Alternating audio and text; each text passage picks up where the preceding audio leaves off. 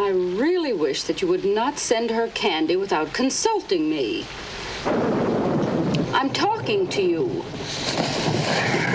Not all the decisions are taken by the female, especially when the male partner's fulfilled his obligations beyond the line of duty. When you wanted me to spend my afternoon sunbathing by the lake, I was glad to become the bronze glamour boy for your sake instead of remaining the scholar. Even then, I scoot along after you like an obliging little lapdog. Oh, yes, I'm happy, I'm delighted to be bossed by you, but every game has its rules. And that's from Lolita. I love that type of passion when someone finally breaks through and they say, you're not going to control my life anymore. This is my life. I want to be a scholar. I don't want to be your lapdog anymore. It's over. So whether you feel like you're in the shadows of a parent and you're leading your life according to their rules, their standards, and you want to break free, or whether it's a husband or a partner or a wife where you feel like you are just following in their footsteps, doing what they want, like one of those dogs that we used to have in the back of the car that I don't know, ceramic dog or something whose head would wobble when the car moved. You just feel like you don't own your own life. You want to have that moment of breaking free, of hearing your own mind in private say, this is my life, I'm not doing it anymore. Then figure out how to be tactful and then go and say it to the person who's causing all the problems in your life, which is really not the other person, it's yourself. That's what psychological independence is about, learning how to own your own life, to make your own independent decisions, to set your own standards, your own goals, your own dreams, and to remain true to them. Not to break your own integrity, but to be true to yourself. If you're seeing things running through your head, who can you call? I'm Dr. Ellen Kenner. You're listening to The Rational Basis of Happiness, and I told you how I thought I was becoming a widow. Now, obviously, my husband's right here. He's phenomenal. But something was getting in the way.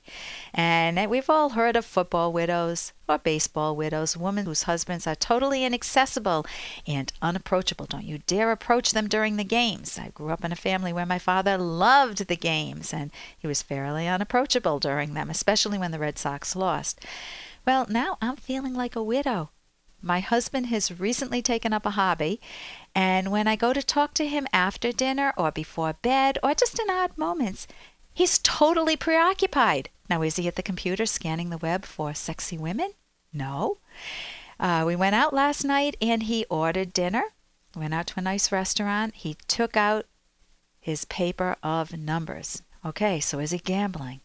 No, but he is dealing with numbers. Have you guessed it yet? He's dealing with the numbers 1 through 9. I feel like a Sudoku widow.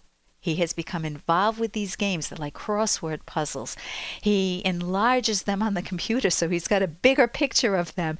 And I try to reach him and he is totally absorbed in these puzzles. And unlike when he reads the paper and he can say, yeah, and he'll put his finger where he is. And he's a very accommodating, he's a wonderful man. With these, I can't break through. So I'm a bit baffled. My son's totally wrapped up in these number puzzles. My sister can do something easily that she calls level 5. She can do it in 15 minutes, whatever the heck that is. Yesterday, I went to a psychological conference and I saw one of the top Rhode Island psychologists working on his clinical notes during lunch. He didn't go to lunch with everyone else, and I was taking phone calls and the rest. I didn't want to interrupt him, even though it was very, very cold in the room. So I went over and figured when he finishes his clinical notes, I will ask him if he can turn the heat up a little bit. I walked towards him, but he was totally absorbed. His head was down. I was very close in his peripheral vision, but he didn't pay any attention to me like you normally would. So I finally got cold enough that I decided to interrupt his train of thought. And I got up right in front of him, real close. And I noticed that he was not writing clinical notes, but he was filling out a Sudoku puzzle. So help, I don't understand the appeal. Help me out here. I'm Dr. Ellen Kenner on The Rational Basis of Happiness. Here's a question that I received about someone who's having a lot of problems with their mother. And I know that as I speak, many of you out there probably are feeling some pain in your relationship with a parent, whether it's your mother. This is a mother-daughter problem. Dear Dr. Kenner, I need some advice about my mother. Our relationship has always been a struggle. Recently, she called with bad news about her health and wants me to forget our past, our painful past. I can't do that. I have emotional scars. I don't know what to do. She tells me that the past is over and she refuses to change her behavior. In addition, for over a year, she's not called me. I felt invisible. I didn't hear a word from her until now. Help me, please. She has a few months to live! Tina. So how do you decide what to do, Tina? Do you forgive and forget? And if you did, what cost would that be to your own sense of integrity? Would that be the right thing to do, in quotes? Or is it an act of self-betrayal? What do you owe your mom? Well, what did she earn? In your honest, most objective evaluation of her, what did she earn? In your case, Tina, take a closer look at that damage that your mom did. Maybe you may not want to go back into the past and remember the screaming or the yelling or what are now emotional scars. You may not want to bury under those scars and see the raw pain, but you've got to do that to make this decision. If it's the case that mom was a decent parent and very apologetic and you were a wild, drug-using kid who dropped out of school, hung with the wrong crowd, engaged in lying, cheating, and stealing, then she is owed an apology. She is owed one. And it is you take ownership for what you did. She's owed a deep, heartfelt apology. But I don't think that's the problem. If you look at that raw wound and underneath your scar and you see that she wants you to forget the past and she's guilty of something, the fact that she's saying she wants you to forget it makes me feel like, she is guilty. Ask yourself, what was there? Was mom an alcoholic? Was she a man chaser? Was she a person who suckered into others into providing for her and you were one of those others? Did she have a sharp tongue? Was she envious of your success, your good grades, your good friends, your good personality?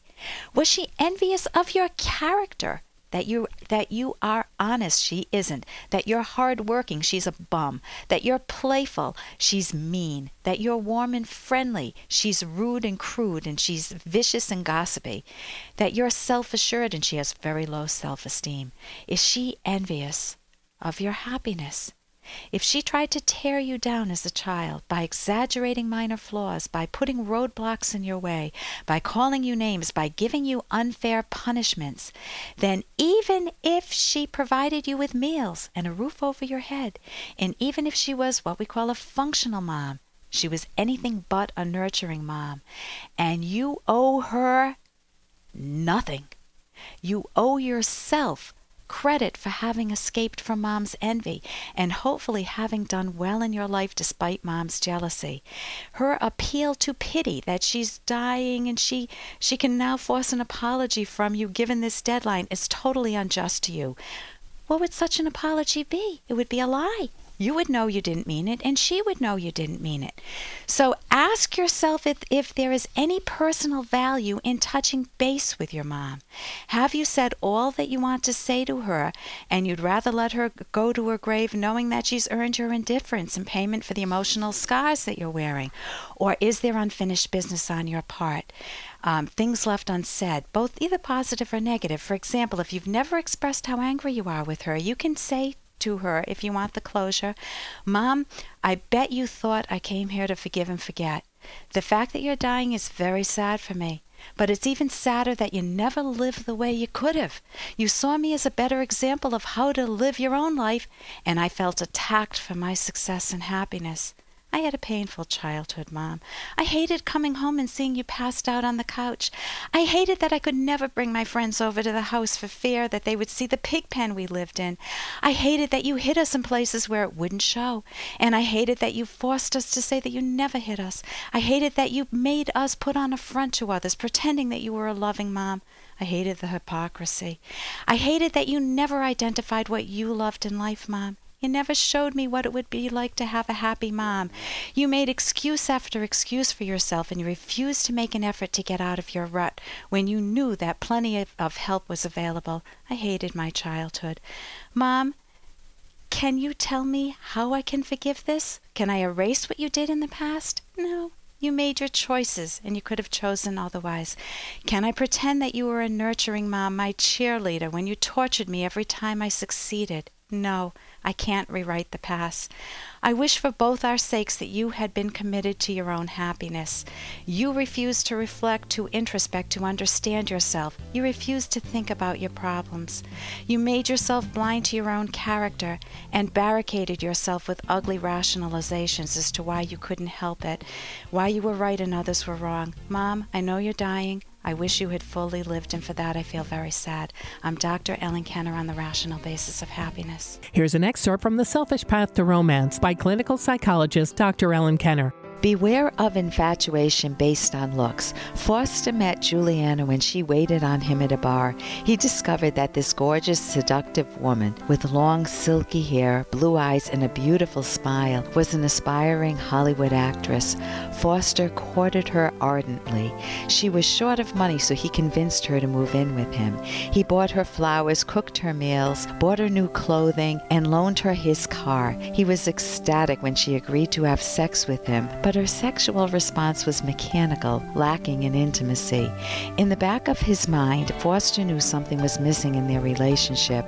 Juliana came home one day beaming. She had gotten her first small role in a movie.